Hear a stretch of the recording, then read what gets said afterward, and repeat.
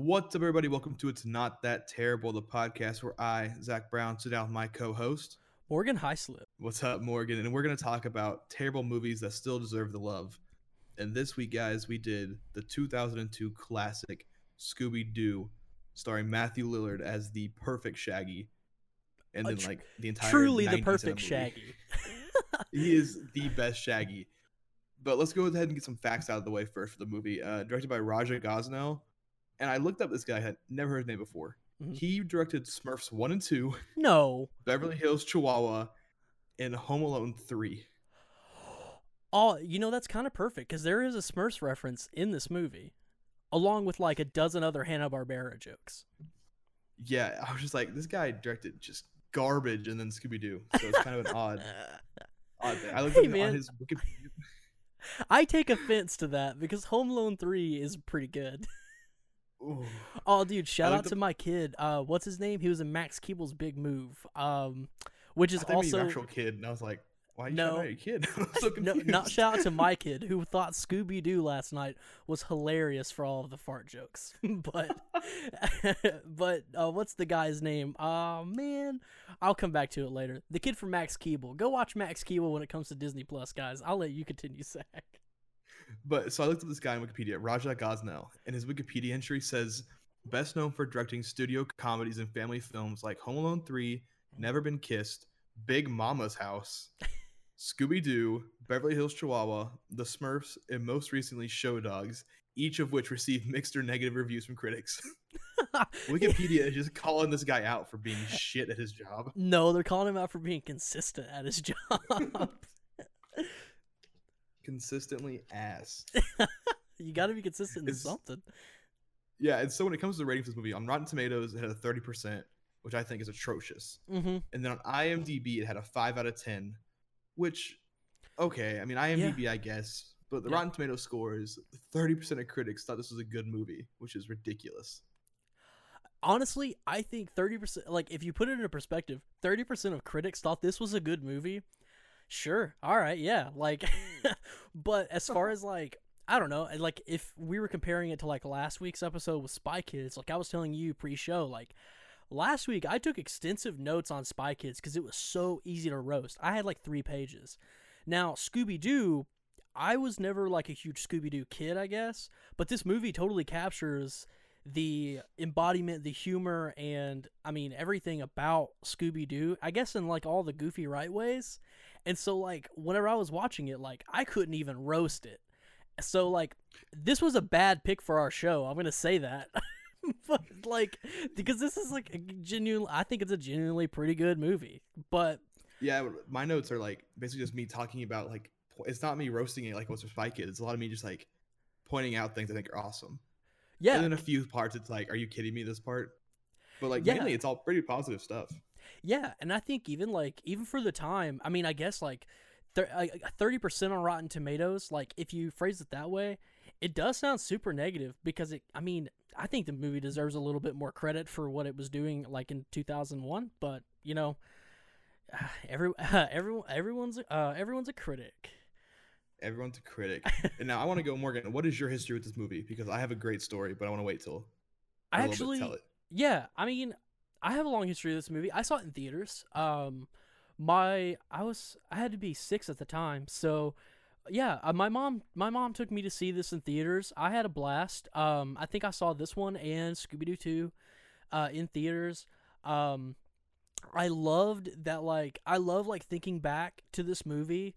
Like we talked last week, you asked me who like the band that was featured on like who does a guest cameo with Sugar Ray. Like I love being able to like go back in time or just go back in my head and just be like, no, dude, I totally knew Sugar Ray whenever I was like 6 years old because that's what I listened to. like even back then, like that's what I listened to. And so like I connected to this movie a lot back then, and I connect even more now because I mean as a 6-year-old, I didn't understand any of like the terrible reefer jokes or anything like that. And Oh so my God, there are so many. there are so many. And so like I always say like back in the day, I never knew that GTA was so like grotesque, like in its language, and like very like very R-rated language, because I always like, as a kid I grew up playing those games, but I grew up playing some games with no sound. I was like listening to soundtracks and stuff. And so like growing up and like realizing Grand Theft Auto 5, like fuck is a word every 4 seconds, and then growing up and watching Scooby-Doo and like seeing all these reefer jokes, it's just like eye-opening. And I did just make a comparison from Scooby-Doo to Grand Theft Auto 5. So here we are. Yeah, when it came to me in this movie, so like it came out in 2002. I grew up as my parents. I watched Scooby-Doo like my entire childhood. Mhm. So my parents took a small 2-year-old Zach to see this in theaters, and Hell I had to yeah. be carried out midway through because I was screaming and crying. Oh my god. Yeah, Aw, Zach. my parents always give me crap because they had to carry me out of this movie in 2002 because I was so terrified.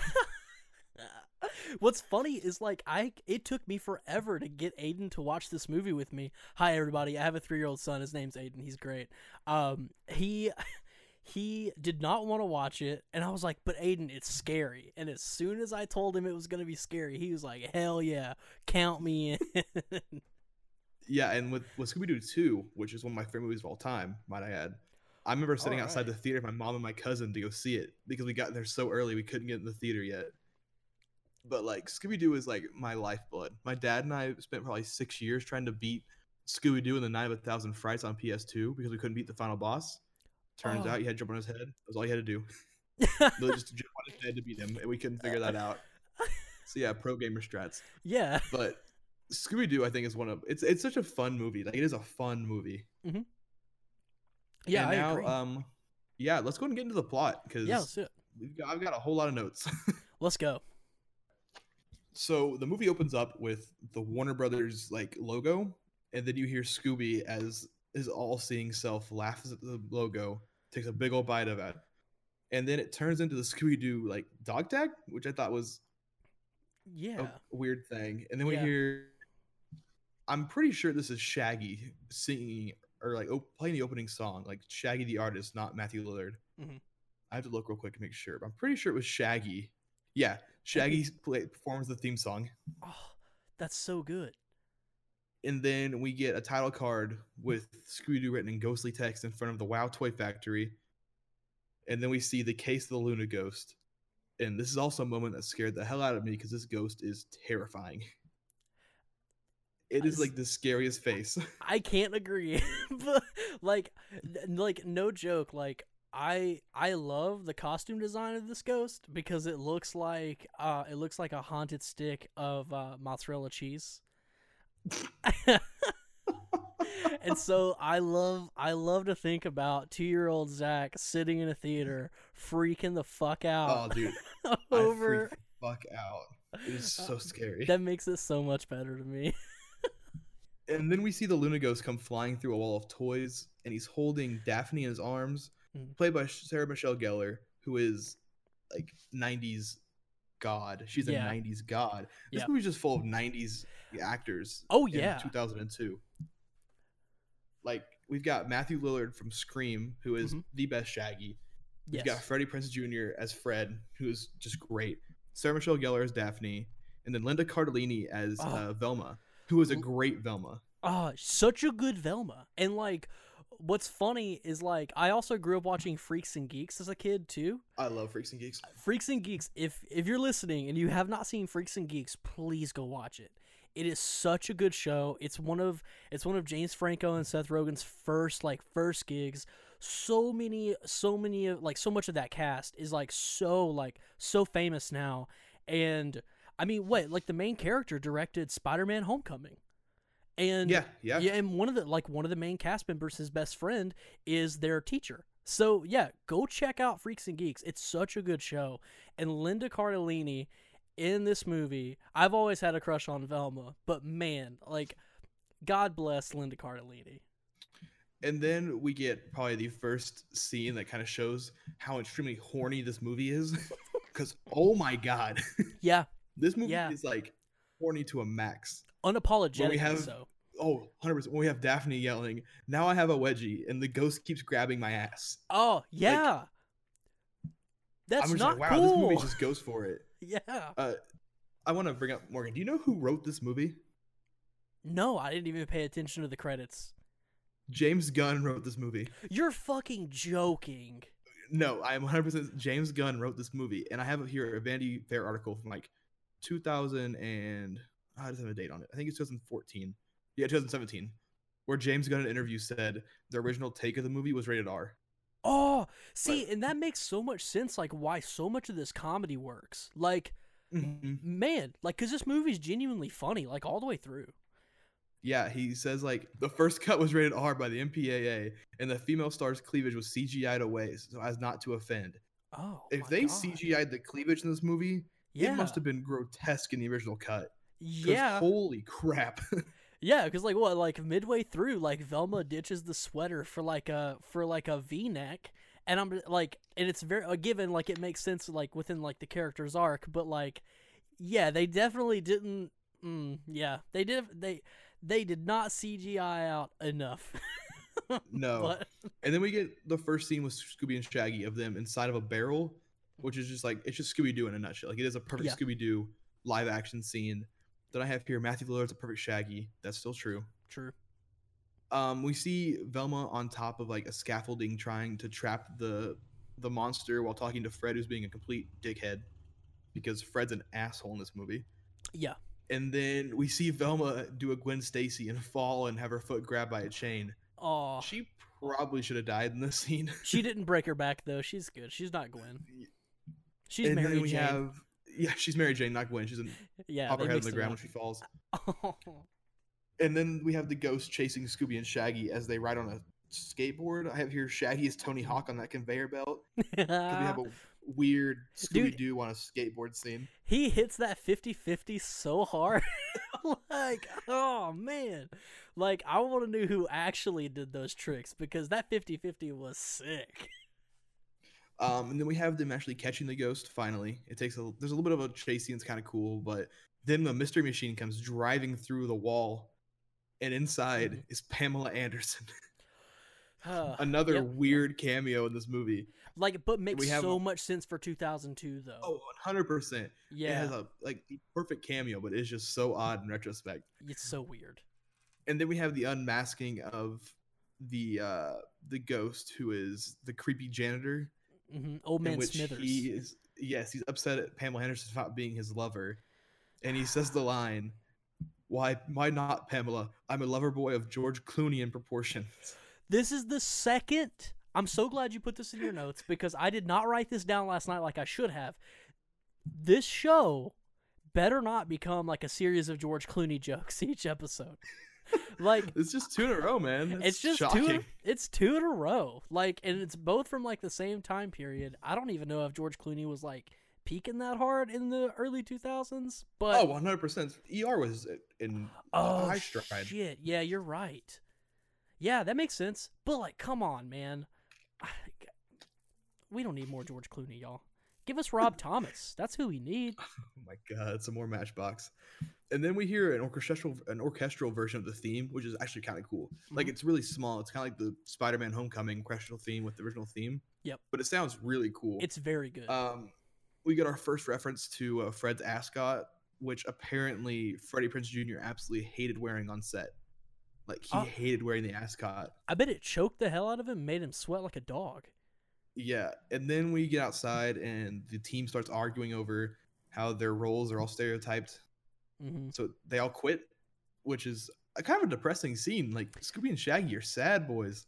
Yeah, like they're the only ones like trying to keep the family together, and it really sucks because like while the movie definitely does call out the stereotypes and become very self-aware like within the first maybe 10 minutes, it sucks because you kind of see like I don't know, you kind of see like Shaggy and Scooby like work as the glue to this whole thing, and no one seems to give a shit about them. And Yeah, that kind of becomes like a recurring theme throughout the movie. Like Shaggy and Scooby are like so selfless and like loving and like, but everyone's just kind of like so wrapped up in their own like personal problems with each other. Which I mean, I think everybody's valid for hating Fred the way that they do, but And that's kind of a theme for the entire series. Yeah. For both movies, is that Shaggy and Scooby are like the glue. Yeah. 'Cause I remember the final scene in the second movie is Shaggy or Scooby saving everyone That's because true. everyone's dying, and it's just kind of a odd choice for the series, but it's kind of cool Yeah, to well, see it him kind of makes use them as like the glue. yeah, and it makes them the heart, and I think it works. I think it makes this movie like so much better for sure. Matthew Lillard can sure act against a CGI character, that's for sure. Yeah, That was pretty cool. that That's was cool to really see. impressive. Yeah. And then we go from the Toy Factory to a 2 year later title card, and we get our first marijuana fake out, where we see Shaggy and Scooby on a beach inside the Mystery Machine with smoke coming out the top, and you hear Shaggy go, "Talk about toasted." I never caught that joke till now. Yeah, and he's like, Never "This caught is that some joke. real primo," and I'm like, "Oh shit, he's talking about weed." But Yeah, it's and I will eggplant. say the food in this looks so gross. I don't Like, know, like the food looks very good to me, but then they describe it, and then I'm like, "Nah, that's okay." Like, keep the chocolate sauce off the eggplant burger, dude. and then we have a fake out where we think it's the cops trying to get Scoober Doo, and Shaggy out of the van. So they go out the side door of the van, which is not a great plan because that Yeah. door is a very big door that opens up into the beach. No one will see us. And then and no one will see him come out the big ass Yeah. door on the side of the van. And then we meet an assistant for Emil Mondavarius, which is a fucking name. That is a name. Was it Fred at one point calls him mononucleus? Yes, I have it written down later. Mr. Mononucleus. And then he's trying to explain to Shaggy and Scooby that Mondavarius wants them to come on to Spooky Island, in which Shaggy says, "No, we don't go on islands, or we don't go places that are described as spooky." Names a few more things, and then Scooby goes, "Or hydrochloric, Hydrocolonic. hydrocolonic." Yeah. Yeah. Wow, that is. Yeah, why did that see, I guess like that's that's the hint of James Gunn in this Yeah, movie. that's definitely a James. That's a Jackson Pollock joke in Guardians of the Galaxy level, James Gunn. Yeah, exactly. And then we cut from that to them at the airport. I just hit my mic and threw it everywhere. Yeah. we This is a get to scene of professional them- podcast. Yeah, very professional. I just about threw my mic off the table.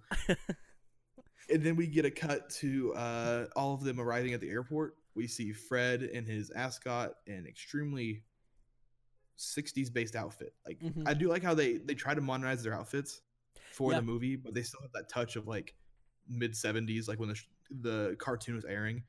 Yeah, and also like they did a good job of like Fred going from like the shaggy hair to like the clean cut sort of thing to even make it even more modern in the time jump. It helped a lot too. Yeah, and then we Fred meets up with Velma, and he talks about his new book, Fred on Fred: The Many Faces of Me. Yeah. Which they really dig into this Fred being like a pompous asshole thing for the beginning of the film, Yeah. which is kind of cool because like you can definitely tell in the cartoon like Fred's the leader and kind of an asshole.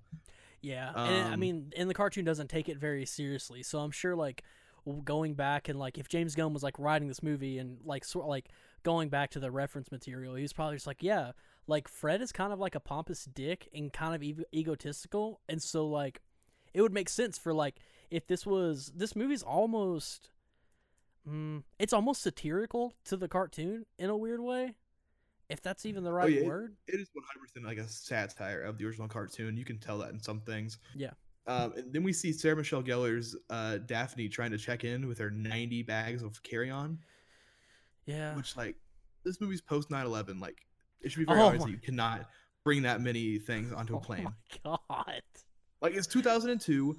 You can Yeah. see the security line in the back. So it should be very obvious that she can't take that stuff on the plane. Like she should know by now. Yeah, we won't even get started on the way the actual plane looks on the inside. Oh my god. That's that not a just plane. blew me away. That's not a real plane.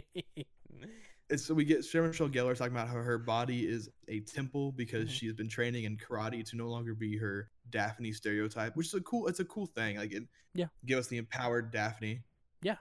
I'm all for it. And then Shaggy shows up with a cool jacket on. His jacket's very cool and It is. fluffy. And I dig and his then we corduroy get- pants. Oh, dude, the corduroy pants are great. They really are. I want some corduroy pants. If anybody has a hookup, let me know for real. Then we see Grandma, the best disguise for Scooby Doo as Grandma. Yeah. I don't. Why? And everybody buys it, and everybody's like whistling, like they want to, like they want to, like they want to get in there. But like, that's weird. Like, and all the kids are like horrified, and like the mom is like covering the kids' faces. So it makes me wonder, like, what was, now that you say that this was supposed to be rated R, what was that scene supposed to be? Well, here's another thing. Aren't they famous? Like, aren't Oh yeah, and like Mr. Ink famous? Why are they having an issue getting the dog on the plane? yeah, and why does everybody think Scooby Doo's hot? Yeah, that's another thing. That's another good question. Yeah. And then we actually get onto the plane, and this plane is just full of Barrett Courtney clones. It is just Barrett Courtney in every single seat, and I hope he hears and yells at me.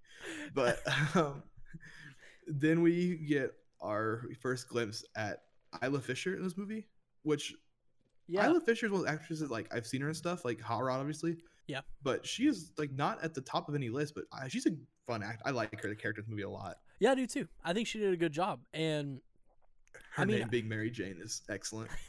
and that's also like one of the first things that like I was like, man, they drove this harder than like I ever could have imagined. But all right, like shout out to James Gunn for doing that, because I'm sure there are plenty of references like that in some version of the cartoon. Because Shaggy is very, very much supposed to be a stoner in the cartoon, so I'm glad they played that up here. And I thought I had, when she sits down with Shaggy and Scooby, and they make Scooby go away because she's allergic to dogs, which is like a weird thing they do in the movie. I think it's just for this one scene, but they keep it through the entire movie of her being allergic to dogs. Yeah. But she's eating Scooby snacks, which are dog treats. But they're vegetarian, as she says. Yes. Are Scooby snacks named after Scooby Doo? Dude, is that ever said? This is such like this question is almost existential. Like, I have no idea, but I've always wondered that as a kid too. But well, I guess if they're that famous, then sure. So but why wouldn't she recognize Shaggy? Yeah, that's another thing. It's like it's very odd the way they set it up. Yeah, there's a lot of weird things, but so Shaggy sends Scooby back to sit with Velma, Fred, and Daphne. There's a cat. Scooby starts freaking out over this cat. Fred flicks Scooby in the nose to stop doing that, and then Scooby gives Fred a hard right hook. Like Scooby knocks Fred the fuck out on this airplane. And then we get a shot of the plane on the outside as you hear Shaggy yell, "No, Grandma, not the kitty." At that point, you can break the facade and just say, "No, Scoob, don't eat the cat." Yeah, like, I don't know why Shaggy's committing to this bit as if he could possibly get thrown off this plane now that he has this giant dog. Yeah. And then we make it to the island. The set for the island's really cool. I like the wide shots of the island. It's a cool design. Let's, like, pause real quick. The set design for this entire movie is very good. It is. I have it written down a few times. It's so cool. It's so good, like consistently. Like every time, like they're in a close space. Like later on, we'll get to a certain place, but like every time, like they're in an enclosed area, it's just like, damn, like whoever did the set design for this just like crushed it. Like really, it's very good. Very Scooby Doo. It's very Scooby Doo. Yes, the set design is. Yeah. And then we meet Mr. Mononucleus, Mr. Mondonarius, Rowan Atkinson, Mr. fucking Bean. Yeah, Mr. Bean, dude. Johnny English himself. And he explains to them he's had him on the island to try to figure out what's going on with the people who are leaving the island being very weird and like aggressive. Yeah. He's wearing a beautiful sequin. I think it's sequin jacket. I couldn't tell for sure, but the jacket is very sparkly. Mm-hmm. And then we see a scene where the people who are leaving the island to get back onto the plane or whatever, a person coming on the island talks to their friend in line, and the friend goes, "Are you tricking on me? Back off my grill, son," and then chucks him across the island. Man, it's kind of our first. It's very weird. It's very weird dialogue, but like, it's explained. Yeah. But it is weird. I love like the super. I love really cringy things, and so like the attempt at like modern modern slang on these kids is so good. It gets a laugh out of me every time. Yeah, this is kind of our first thing we see of there's something wrong about the island, but it's not with the island itself, people leaving the island. Mm-hmm. It's kind of a cool little mystery what's going on. Then we cut to all of them splitting up, and Velma goes to the ritual space. Looks like a Disney set. It's very like it's a big circle with a ritual fire in the middle. We meet the bad guy from Indiana Jones 2. It looks like the Temple of Doom guy. I think it is. Who was wearing a very obvious lavalier microphone on his shirt. Don't even try to hide it like he's some mystical man with powers. Just a big old lav microphone on his shirt. Well, I think the whole thing is supposed to be a bit, right? I thought, but like the lav mic really threw me off. Like my eyes were drawn to it. It might just be me and my background, but like I saw a lavalier mic. I'm like, that's not a great design. We meet Zarkos, the wrestler, who was an antagonist in the entire film, as seen on Telenova, which was I don't know. Little thing. Yeah, why did they need like multiple luchadors in this movie? Like, there's not just one. There are more than one. Oh, I don't know. There's so many luchadors, but like he's like the main bad guy, but it's so weird. It's so strange. We see Velma kind of being a smartass and breaking the entire illusion because there's a holographic projector that makes the monster appear in the fire. But I don't know if that is how holographic projectors even work or if they're even real. Because a 3D image in the fire is weird. But we also learn in this scene that there is an ancient curse on the island of these monsters that look like alien dogs. They used to roam the island that are now angry. And then we cut to what Scooby and Shaggy are doing as they are walking around this like Jimmy Buffett Margaritaville bar area, which is pretty cool. There's a dope as hell skull like disco ball. Yeah, that comes. I don't know how the light would. Yeah, that's a cool thing. I want someone calls out. Dude, I want one so bad. Someone calls out for Mr. Dew, and then we get our first appearance of Melvin Dew. Melvin Dew is important. Yeah, Melvin's very important in this movie. And then we find out that someone's waiting in the woods with his hamburger. Scooby. It is a trap, in case you can't tell by the terrible phone call. And then we get hamburgers for you. Yeah. So Scooby's sent out by himself into the woods, which is totally against the Scooby-Doo character himself. Mm-hmm. That's not important for now. And then we get a scene with Mary Jane and Shaggy as they're trying to catch something in a claw machine. I wouldn't mention this scene normally, but there is an ABBA reference. Whenever Shaggy is talking about how he never took French, and he mentions the great ABBA song "Voulez-vous." That line. That's like one of the things, like watching this movie as a 25-year-old. He said that, and I was just like, I laughed so fucking hard because like that is something I would say and like passing and like think it was fucking hilarious to myself, and like no one would get it. Yeah, dude. I was like, oh hell yeah, cool. That's such a good line. And then we see Daphne walking around on the island where she meets the voodoo man who's performing a ritual on a rotisserie chicken. Yeah. And that is a slimy chicken. That chicken is slimy. Yeah, they got that thing wet before that shot. Another example how this movie is extremely horny, but beside the point. Yeah. The voodoo man totally roasts Daphne by saying purple's a fall color. It's the middle of May. Dude, how did I know that you were going to pick up on that out of the two of us? That was such a funny line. Like, so he just roasts Daphne for her fashion choices. I have written here, Voodoo Man is horny. I don't know what caused that line. I'm sure he said something. Oh, Jesus. That made me think that. He tells her not to go into the big spooky castle. Then we have this reverse psychology part that's a little too long. It goes on a little too long of her explaining. You said not to go in the castle, so I'll go in the castle. Or you're saying to not go in the castle, so I won't go in the castle. It's very weird and long. It goes on for so long. Like, yeah. The joke is like funny in the end for being too long. Like very Tim and Eric style, but like, all right, come on.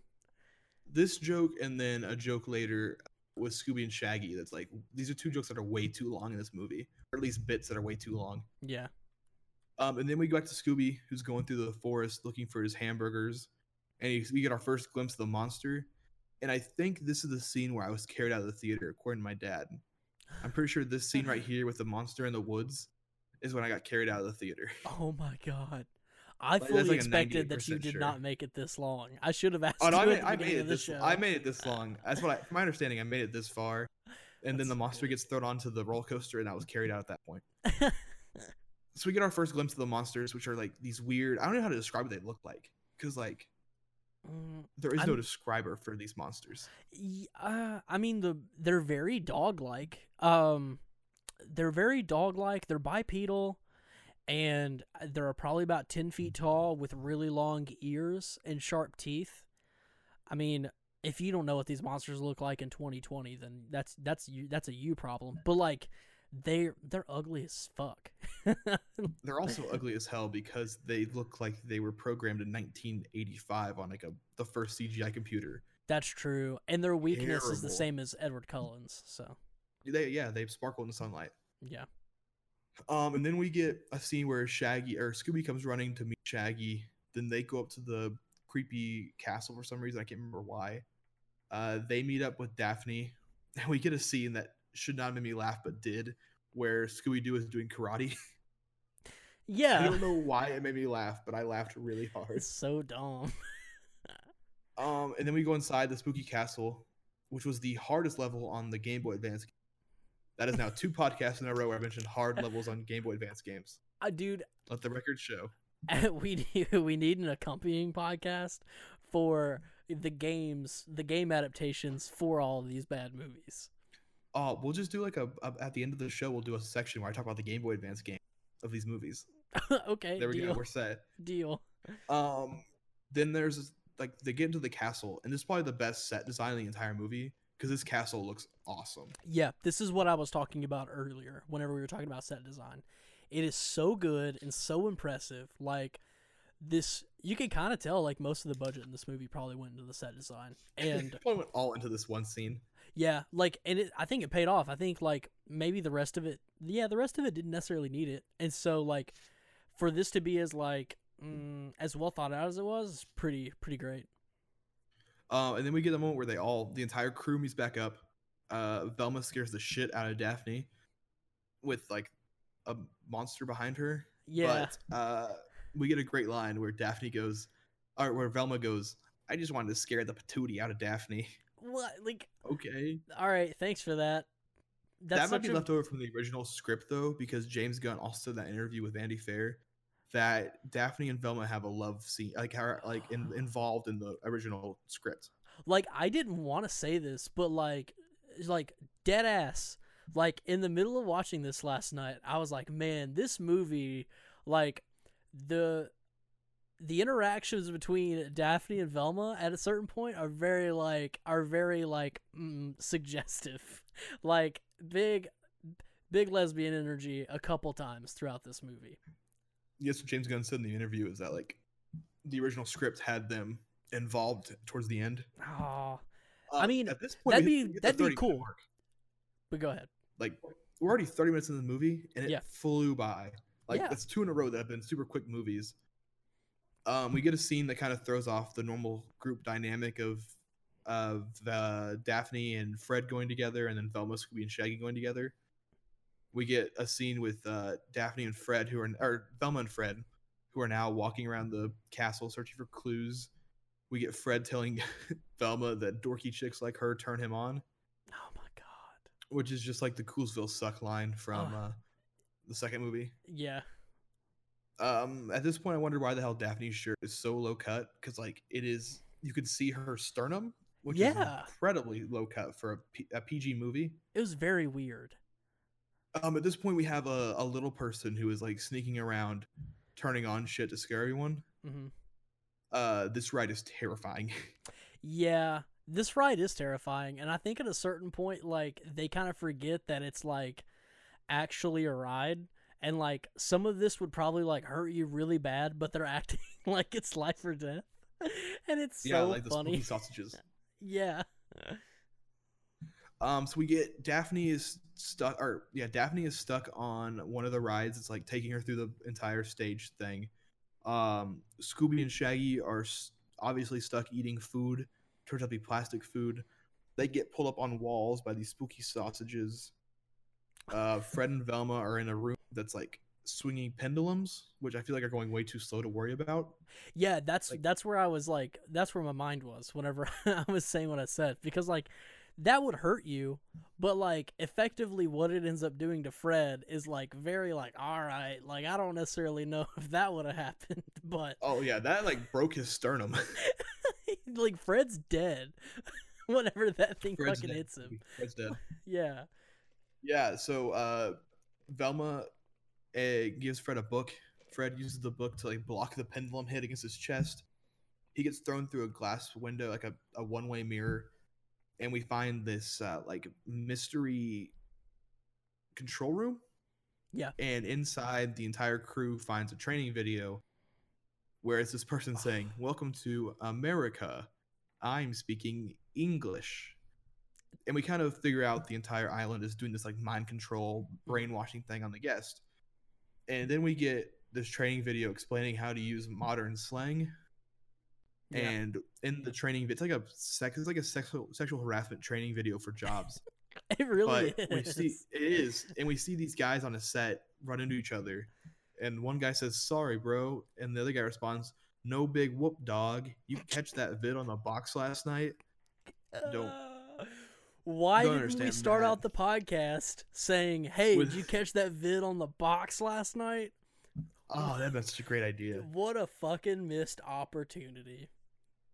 And then we get Daphne on her own. She is like in this weird spooky pyramid thing. She finds this box, and the it's like a pyramid that opens up called the Daemonitis, Which which is she just a which she somehow knows that's what it's called. I mean, it's implied that she read it on the device, but like, all right, Daphne, all right, Velma, who used to work at NASA. Like, I don't know how you knew all these like ancient hieroglyphs, but well, don't they mention that it's called the Daemonitis when they walk past them when they're in the Suits of Armor?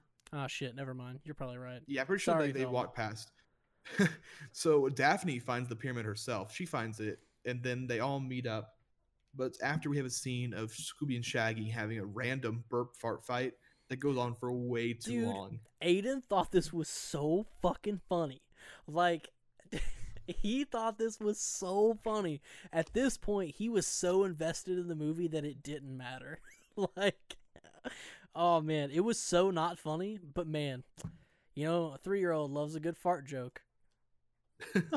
Yeah, and this scene is like used again in the second movie, but with the weird like chemistry items that turns him into a woman, and then to a monster, Oh god. and then to like the Tasmanian devil. Do you remember that in the second one? No, I need to go watch the second one. Oh, dude, the second one's great. And then we get a scene where they're all hiding inside pieces of armor and costumes to hide from like the main bad guys of the park. Mhm. At one point, I really thought the guy from Indiana Jones was going to chuck the little person who was like their assistant guy. Yeah. And then there's a fart joke that actually made me laugh. Of I think it might have been Shaggy inside the armor. Yeah, and and he it farts, sparks. and it actually made me laugh. Yeah, that was a good Like- bit. That was like that one actually sent Aiden into hysterics too. And in this part, we learned that the park, the leaders of the park, need the Daemonitis to do some kind of experiment thing. We get to a point where the crew gets back to the hotel, and they find Mr. What's his face, in which Fred calls him Mr. Mononucleus, Yeah, which is a pretty damn funny scene. that's a good scene. We learn that they have 3 suspects: Rowan Atkinson's character, Mr. Mononucleus, the Voodoo Man, and then I think they said the guy from Indiana Jones is their 3rd suspect. Yeah, the poor spooky man, he's fine. Like he was probably just trying to marinate a chicken and tell you guys not to go to the castle. But Yeah, exactly. for some Voodoo Man is reason, totally fine. yeah, Daphne, nah, Daphne, that ain't it. Yeah, Fred tells Mr. whatever his face is that the only reason he's a suspect is he's creepy. And he's kind of He like, t- yeah, fair, I guess. he's like, yeah, I guess so. You're right. He's like, makes sense. Now that we're back to the hotel, the team meets up and decides they're going to officially like join back together and solve the mystery. Mhm. I don't remember what everyone else is doing. I just know that uh, Velma is gonna research the Damon Rightus or whatever. Yeah. And I think that's the only thing we actually like know what they're doing. I'm pretty sure Fred's doing like some surveillance or something. Yeah, I think Fred is asking around. Um, of course Scooby and Shaggy are probably just trying to get something to eat, and Yeah, Daphne, I'm not so sure. I'm blanking on where she is, but the one thing that sticks out to me the most in this is like Velma suddenly gets this love interest with one of the fellow Islanders, and he comes up, and then all of a sudden they're being eyed by the bad guy, the guy with the tribal tattoos, and the bartender just gives Velma and her friend these two drinks and goes, "It's on the house," while the bad guy starts playing piano. All right, cool. Then you eventually get cut back to Velma at a point, and Velma is like sloshed. so drunk that she is unable to stand. So this makes me even more terrified to see what the R-rated version of this movie could have possibly been. Yeah, we get before all that though, we get them talking as a flashback scene of all of the team in the Mystery Machine, That's right. where Velma's giving like this random dude a backstory on their entire crew, Mhm. and we get to see Fred rocking the ascot. At this point, I wrote Fred as a bicon because he knows how. True. Fred knows how to accessorize. Dude, Fred is like low-key so hot throughout this entire movie. Fred is a bicon. Yeah. And we get introduced to Scrappy Doo, one of the worst characters ever put to cartoon, film, or anything history. It's breaking Scrappy my Doo heart. sucks. And then we see Scrappy give Daphne a golden shower or something, which is disgusting. Like Scrappy pees all over Daphne. Yeah. That was like whenever this scene happens, like I was kind of like, oh man, I know where this is going, and they're gonna kick out Scrappy, and it's just like, oh fuck, you kicked out a puppy, like you essentially He's just not kicked a out. puppy. They Well, I explain know, it away. I know, and like, but like, man, you kick out a puppy for for peeing on somebody, like, wow, that's kind of fucked up. And then Velma kind of just like, he wasn't a puppy, he had a gland problem, and I'm like, oh, okay, like it But we totally. also get Go ahead. in the flashback. We also get Fred showing that Scrappy's an asshole and trying to mark his territory. And then we have Scrappy yell at Fred, "You don't have the scrote for this job." Yeah, what the fuck was that line? Like I Just never tells Fred, thought no scrote. no scrote, dude. That's the dude. That should be the title of this episode, dude. It's not that terrible. Hashtag no scrote. All right, so we got this flashback, but before we do that, we're gonna take a quick break so I can get a drink, and we'll be right back. Cool. Welcome back. So now that we are out of the flashback, we get probably the first big like Scooby-Doo chase fight scene where Scooby is sitting in the like lobby of the restaurant bar. He sees the monster outside and starts yelling, and then he hides under the table, and we get Fred saying, "Scooby, this is more embarrassing than the time you cleaned your." He says something, but he's saying cleaned your balls at Don Knotts' Christmas party, Yes. Yeah. which is just I love the weird. callback to Don Knotts. Yeah, because Don Knotts was in the original cartoon a bunch. Yeah, like multiple times. So we get that scene of the monster comes in, and then a bunch of them start attacking. One monster grabs Fred, another one grabs Velma, and then one more grabs Mondavarius and Mhm. takes them away. We get our first scene of Shaggy yelling, "Scooby-Doo, where are you?" I think that's one of 3 times it's said in the film because I have it written down somewhere. Yeah. And then we get our first like classic Scooby-Doo chase of all of them running away on like a baggage cart. Yeah. We see the monsters are taking everyone away to the ritual site. Mary Jane joins in at some point during this entire fight running scene, and she tells the group they should call the Coast Guard to figure out what to do. So the group calls the Coast Guard because everyone's been taken away except for those four. It's Daphne, Mary Jane, Shaggy, and Scooby. Yeah. And then we get a scene where it seems like the Coast Guard is involved in this entire thing. I don't quite understand that. I don't even remember that. Yeah, it's like they call the Coast Guard and they say their friend's been kidnapped. And then the Coast Guard guy turns around and looks at his buddy and goes, "My friends have all been kidnapped." And he starts laughing. Wait, what? Do you not remember this scene? It feels I like must have totally blanked on this. Dream. Oh my god. It is so weird. And then we cut to them waiting on the beach, but it's the next morning. They'd slept on the beach. And everything's back together. The building's all fixed. Everything seems all good to go. So they start exploring the island, looking for Fred and Velma and Mondavarius. And then we get the cameo to end all cameos. Shaggy and Scoob find Fred, and he is rocking out with Mark McGrath and Sugar Ray. Oh, dude, shout out to Sugar Ray, man. Shout out to Sugar Ray. They get some shit, but they don't deserve it because Sugar Ray fucking slaps. Dude, Sugar Ray fucks, man.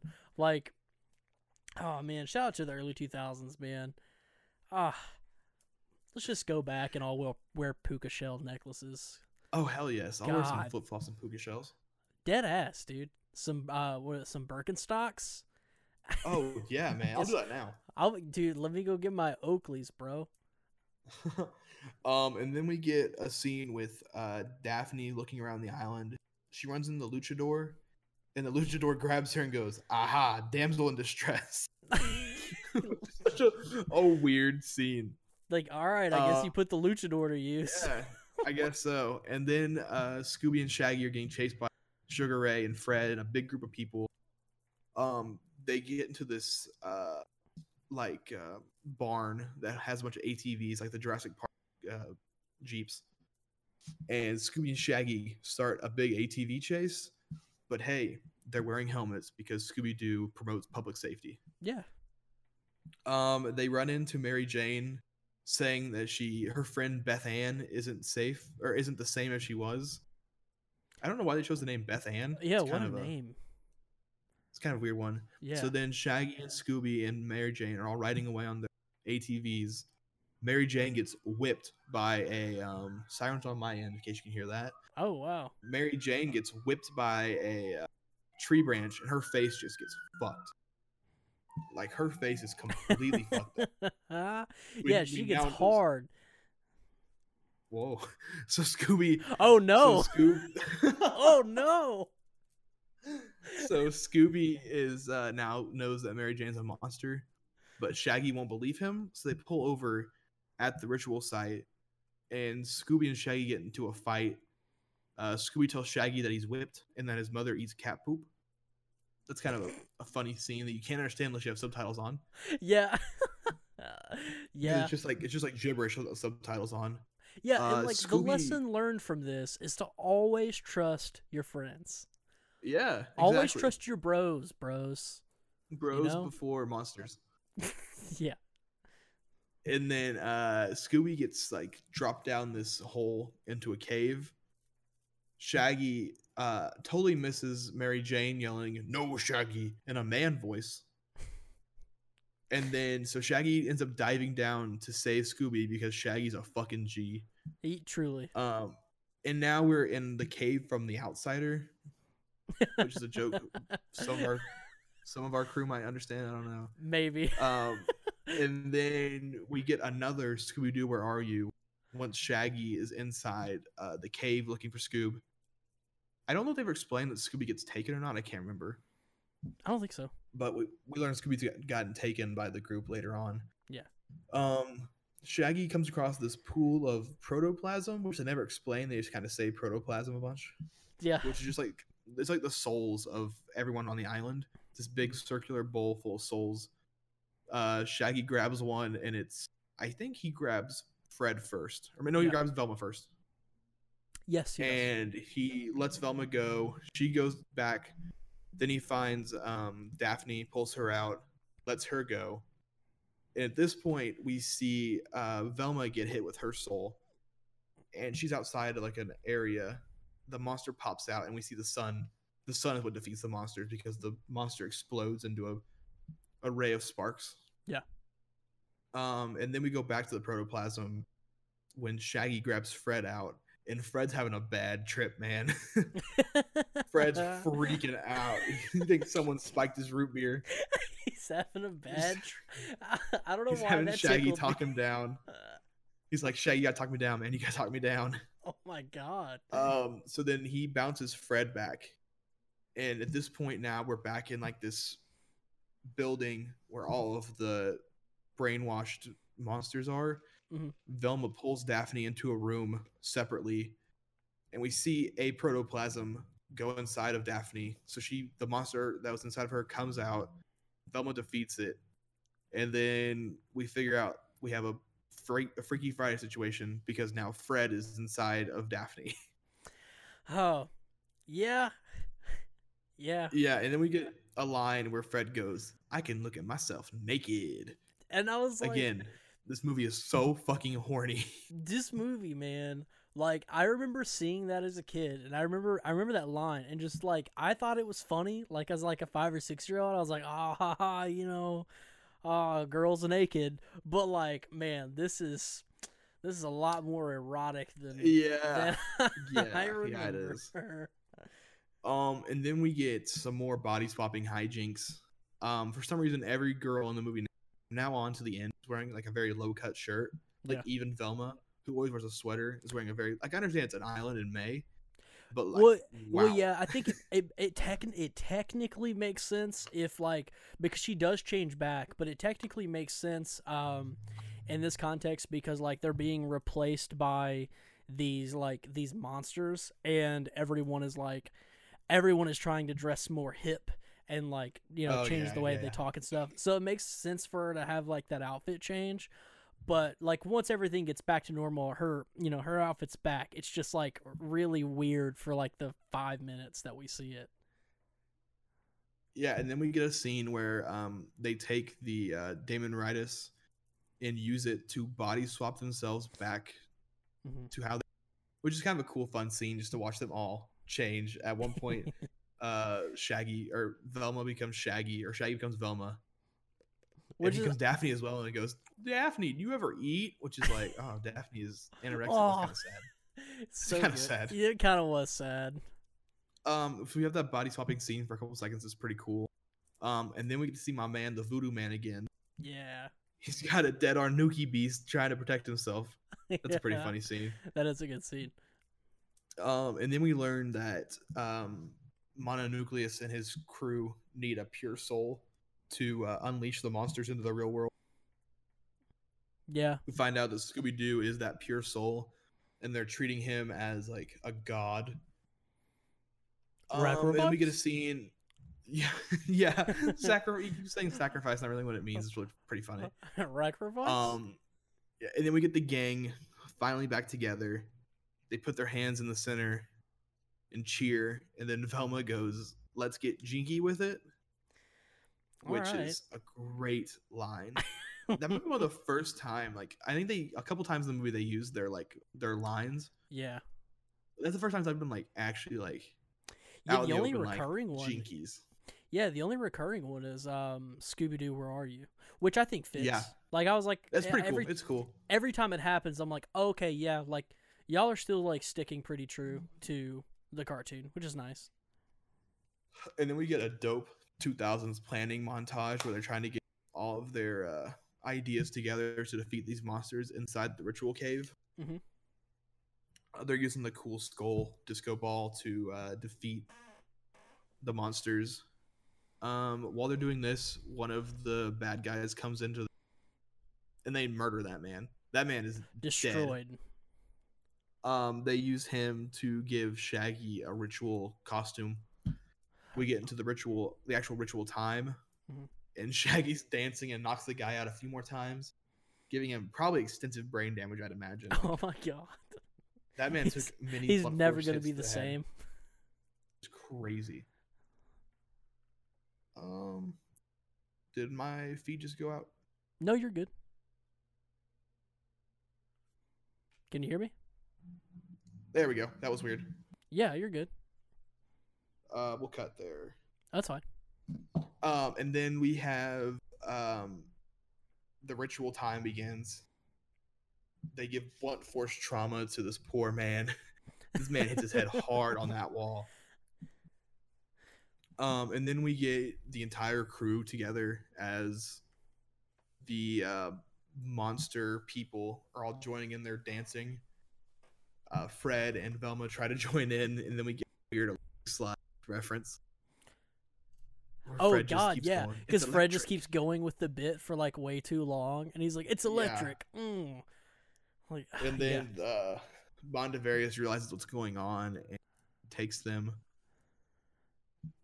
We see them bring Scooby out on a like Egyptian thing. There's like a real cool. There's a real word for that we don't know. I can't remember what it's called. Yeah, I don't know. He finds out that Shaggy's one of the guys carrying him away to like save him. Then they kill Scooby-Doo.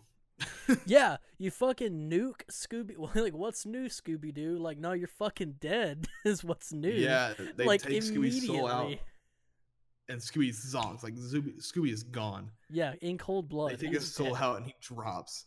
Yeah. We see Mondavarius using the Damon Ritus to absorb Scooby-Doo through his chest. Yeah, which is kind of a cool thing. I mean, it's 2000s. It's better than a portal in the sky. So he's pulling those through his chest. Shaggy rescues Scooby and knocks Mondavarius over. Mondavarius gets ganked, I guess is the best way to put it. Yeah, I guess that is the best way to put that. Scooby-Doo comes back to life, and then we see Mondavarius laying on the ground, and you can tell it's a mask. He's wearing a mask, so they pull it off to reveal it's a robot. It's a fucking robot the whole time. Mondavarius been a robot this entire time. But wait, that's not all. Mondavarius is Scrappy fucking Doo. Oh. Puppy power. It's like the scene in Men in Black where the monster's hiding inside the man. Oh, it's exactly or the aliens like hiding inside that guy. Yeah, he's like a cockroach controlling the body. Yeah. And Scrappy-Doo comes flying out, ready to fight. How did they fit Scrappy into that robot, for one? Because Scrappy may be tiny, but he's not that tiny. No, he's not. Like, he must have been like a thick robot.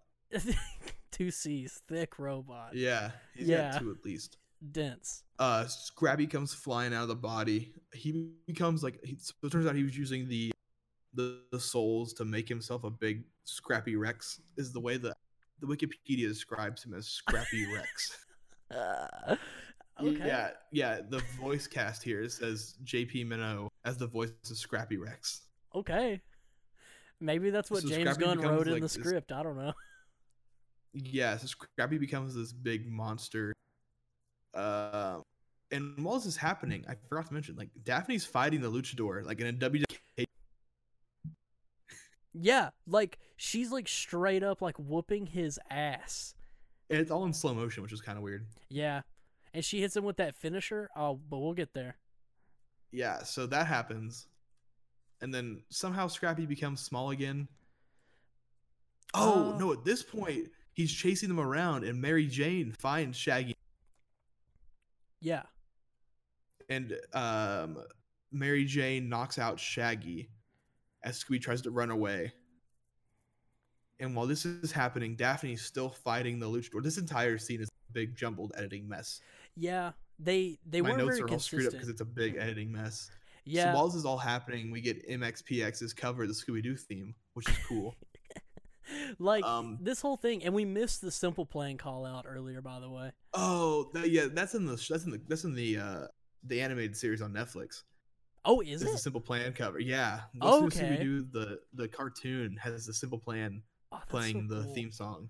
Okay. So while Mary Jane is attacking Shaggy, Daphne is getting destroyed by this luchador. Like he has her like in the Bane backbreaker stance. Mm-hmm. Daphne flies out of that, knocks him down onto like a well, I A guess. vent. Yeah, and ask him who's the damsel in distress, and he responds, "Me," which is pretty funny. To which she proceeds to like grab the rope, like, I mean, in in her defense, luchador style, jump over and kick his ass down through the vent and flip back over, which is probably like one of the coolest fight sequences like Oh yeah. in most movies. Though, So like, she does that. That releases the sunlight down onto the cave. So at that moment, the souls all go back to their own bodies. The monsters all pop out. And then the sunlight from the luchador falling releases the sunlight and kills all the monsters. mm-hmm. It's a very quick moment. Yeah, they didn't waste a lot of time. No, they did not. This is a very like they really wrap really fast. Yeah, which I think works because like I think like I mean, like I said before, like the heart of this movie is Scooby and Shaggy, and so like we don't like Scooby-Doo doesn't need like this giant like final boss moment like in the end of a movie. Like I think the whole I guess like last leg of like this climax was like very it's an editing mess like you said, but it doesn't overstay its welcome. Like it was over just as fast as it started. Like they got in, they got out, and it doesn't waste any time because this movie's emphasis seems to be a lot more on their relationships than like some like overarching mystery, and I think it sticks pretty hard to that. Yeah, Shaggy or Scooby tells Scrappy that he's a bad puppy, and then he gets knocked down, and that's it for the cave battle. We then cut to Daphne and Fred kiss at some point in that scene. Yeah, cool. We find out the actual Mondavarius was hidden inside a trap door down in the cave. Yeah, and he comes So out the looking like true- Jesus for sure. Yeah. Yeah, Mondavarius comes out with a beard and long hair saying that Scrappy locked him down there. Mm-hmm. We then get a scene where it's the news reporters coming out to interview Mystery Inc. at the island. Wait Fred a starts second. to be a pompous. What I miss? You missed the part where Mary Jane and Shaggy and Scoob are all like sitting together, and Mary Jane does a sneeze, and then they're like, "Oh man, she's still allergic to dogs," and then she calls Scooby her Schnooky Wookums, and I'm like, "Hey, that's She your." does. I was like, "That's your bro, Shaggy. You better watch her." I dude. forgot she did that. Like, your She girl totally needs calls to him. back off your bro, dude. Like, no, that's not okay. I forgot about that. No, Yeah, that's his best friend. That's his DAWG, not his DOG. Mary Jane, so back the fuck off. might have a love triangle between Mary Jane, Scooby, and Shaggy. Jesus, I hope not. And then we see now on top of the island, Fred is giving an interview. We think he's gonna do an asshole thing of saying it was all him. Mm-hmm. Then he tosses it over to Velma to explain what actually went down. Hell yeah. We see them putting Scrappy inside of a helicopter. Scrappy almost calls them sons of bitches, but the door cuts right before he can say bitches. Yeah. Which, Which like, I I don't guess think we'll is give- worse than him saying scrote about halfway through the Yeah, movie. yeah. They must have done that to like keep the PG rating because like Yeah. they must have been like right on the line. Yeah. And that's the end of the movie. Like we get a little bit of a Scooby and Shaggy all you can eat buffet scene that's not very funny. Yeah, no. I mean, it's just kind of there. Like, Yeah, just kinda post like- credit scene. yeah, it's just kind of like, oh, did you want some more Scooby and Shaggy? We'll give it to you. Like, it's not doing a lot, but like, I want to like, Velma is the unsung hero of this movie for sure. Like, I think like Scooby and Shaggy like remain like the heart of this movie, but Velma is the underdog like the whole way through, and she's the one who I think is like done the most dirty by Fred, because she's the one who always has the plan. And I think like that's something that like we can all gather like watching the cartoons, even back in the day, and you can see that like, well, no, like Velma's the one fucking carrying this, like she's the one like carrying the show, but Fred Fred, just because like he's like the leader, he's the one who gets all the credit. And I think they double down in this movie and make it even better because Velma actually stands up for herself and gets what she deserves, along with 100%. Daphne as well. Yeah, Daphne has a pretty good character arc, not being a damsel in distress anymore. Yeah. So yeah, that's the end of the movie. What are kind of your closing thoughts on the movie, Morgan? Yeah, like I said, I think Velma they do a really good job with Velma and her entire arc, and that being like resolved. And also, also with Daphne and Fred too. Like Daphne's always worried about like coming off as the damsel, and she wants to feel empowered and powerful as well. And they resolve that by the end of it. And I think this movie does a really good job. I'm getting a little bit too like heady about Scooby-Doo, but like I think like this movie like takes all those Scooby-Doo tropes and like makes them the focus and makes them important and resolves all of them and fixes all of them throughout the movie. And they didn't fix it in the sense of like where most people nowadays would complain about complain how they did about Jasmine in the new Aladdin, where like in the new Aladdin, Jasmine feels empowered the whole way through, and she's seeking that empowerment the whole way through because it's justified. Whereas Scooby-Doo, these two women are like very, they're very like put down, and they do deserve better, and they fight for what's better, and by the end of the movie that's resolved, and they get what they deserve.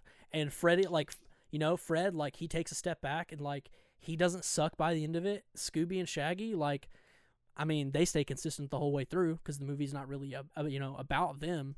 I think it's a really good movie. I mean, like I said earlier, I think it was a terrible pick for our show, but like I think it's such a good movie to talk about. Like, if this movie is genuinely not that terrible, I wouldn't even say it's terrible. Like, you can go back and watch it in 2020 and you can dunk on like how bad the CG looks, but like, I can go back and like dunk on a lot of like really beloved things, like and how the CG looks, or even how like practical effects look in most older films. But this movie is very good, and yeah, I agree 100%. It's such a fun movie. Yeah, and like I think it's the epitome of like our title. It's not that terrible because it's shit on in the reviews, but it's a good movie. Yeah. See, and I think you're totally right. Like, as far as like me saying I think it's a bad fit for a show, I just mean that in the sense that like I can't roast it. Like, I want to make fun of this thing so bad, but I can't. Like, the movie does such a good job of like doing that for you that you don't even have to. Like, all you have to do is like, oh yeah, you remember Scooby-Doo? Like, we're gonna make fun of it for you, and we're gonna like turn it on its head and make something that like everyone can enjoy, and make something that like is very, I mean, this movie is largely very progressive, in a lot of ways. Yeah, 100%. Yeah, it's a very good movie. I like, if you all didn't watch this like in the week coming up to this, like I recommend like watching it again, like going back and watching it even after we just spoiled the entire shit out of it for you, because it's genuinely very good. But what about you, Zach? What are your whole thoughts on this? Yeah, I mean, my thoughts aren't near as deep as yours, but I fucking love this movie. It is such a great movie. It's just so fun. The cast is incredible. I love this cast. Like, it's probably my favorite rendition of the gang that I've ever seen. And being such a big Scooby-Doo guy, it's just a great, fun movie. Yeah. I do think it's kind of against its own when it has like the monsters be actual monsters. Yeah. That's not Scooby-Doo. That's not what Scooby-Doo is, but I still think it has that same heart, and it feels like a Scooby-Doo movie. Yeah, and I think, but I think like in similar, like, I guess to counter that argument, I was like, there have been plenty of like times in the cartoon as well whenever they've had to actually like, I mean, look at Witch's Ghost or Zombie Island and stuff like that. Like the Hex Girls. The Hex Girls. Bless the Hex Girls, y'all. But yeah, like, this movie's so good. And I'm so glad that we both came away feeling like very, very much the same on it, because I'm glad that you're so close to it and a lot closer to it than I am. Even though your dad had to pull you out of the theater when you were a kid. God, man, that's so good. I'll never live that down for my parents. Never live that down. That's so good. But yeah, this movie is very good. Well, guys, that does it for this week's episode of It's Not That Terrible. I might cut this because we didn't talk about next week's movie. No, we totally didn't. What do you want to do next week? Shoot. Wow. Do you want to just tweet it out later when we figure it out? Because I can't think. Yeah, we'll tweet it out later. Let's give this a buffer and we'll announce it later. Yeah. Okay, so I'm gonna do that outro again. Okay. All right, guys, that does it for this week's episode of It's Not That Terrible. We did not think ahead and think of another movie for next week, so pay attention to our Twitter feeds at YROKAZ_NWORB at INTT pod. And Morgan, what is your Twitter? My Twitter is at Pilsynagrom, PILSYHNAGROM. So yeah, just keep attention to those. We'll tweet out when our next film is decided because we did not think that far ahead. And honestly, guys, if y'all have any suggestions, shoot them at us. I mean, we'll pick whatever we ended up what we feel the most comfortable with. But if you guys have suggestions, we'd love to hear them too. Absolutely, and we are now officially on Spotify, Google Podcast, Anchor, iTunes, and I think that's it, right? Pocket Cast as well. Yeah, so if you please use Pocket check Cast, us out on those. Yeah, and I honestly I prefer Pocket Cast a whole lot. I'm just hashtag not sponsored, but I use Pocket Cast a ton. I think you can pay I think it's $1.99 for the app, but it's very great. You can customize your own playlists on there. It's very user friendly. Pretty much everybody's on there. If you want to check it out, you totally can. And if you guys have any podcast services that you use that maybe we didn't list today, shoot us a DM, add us on Twitter or whatever. Let us know, and we'll get it submitted there too. And definitely leave a comment or a rating on iTunes or Spotify or whatever you guys want to do, just to give us some feedback, because we're new to this game and we want to make what's best for you guys. Yeah, for sure. And whatever you guys want to see on the show, let us know. Leave us a review. Preferably a good one. If you have any actual criticism, shoot us a message, because don't be an asshole. Yeah, don't be a bitch. Just shoot us a message if we fuck something up. I'll totally be glad to fix it. Yeah, and that is this week, guys. Thanks for listening. We'll see you next week. Thanks, guys.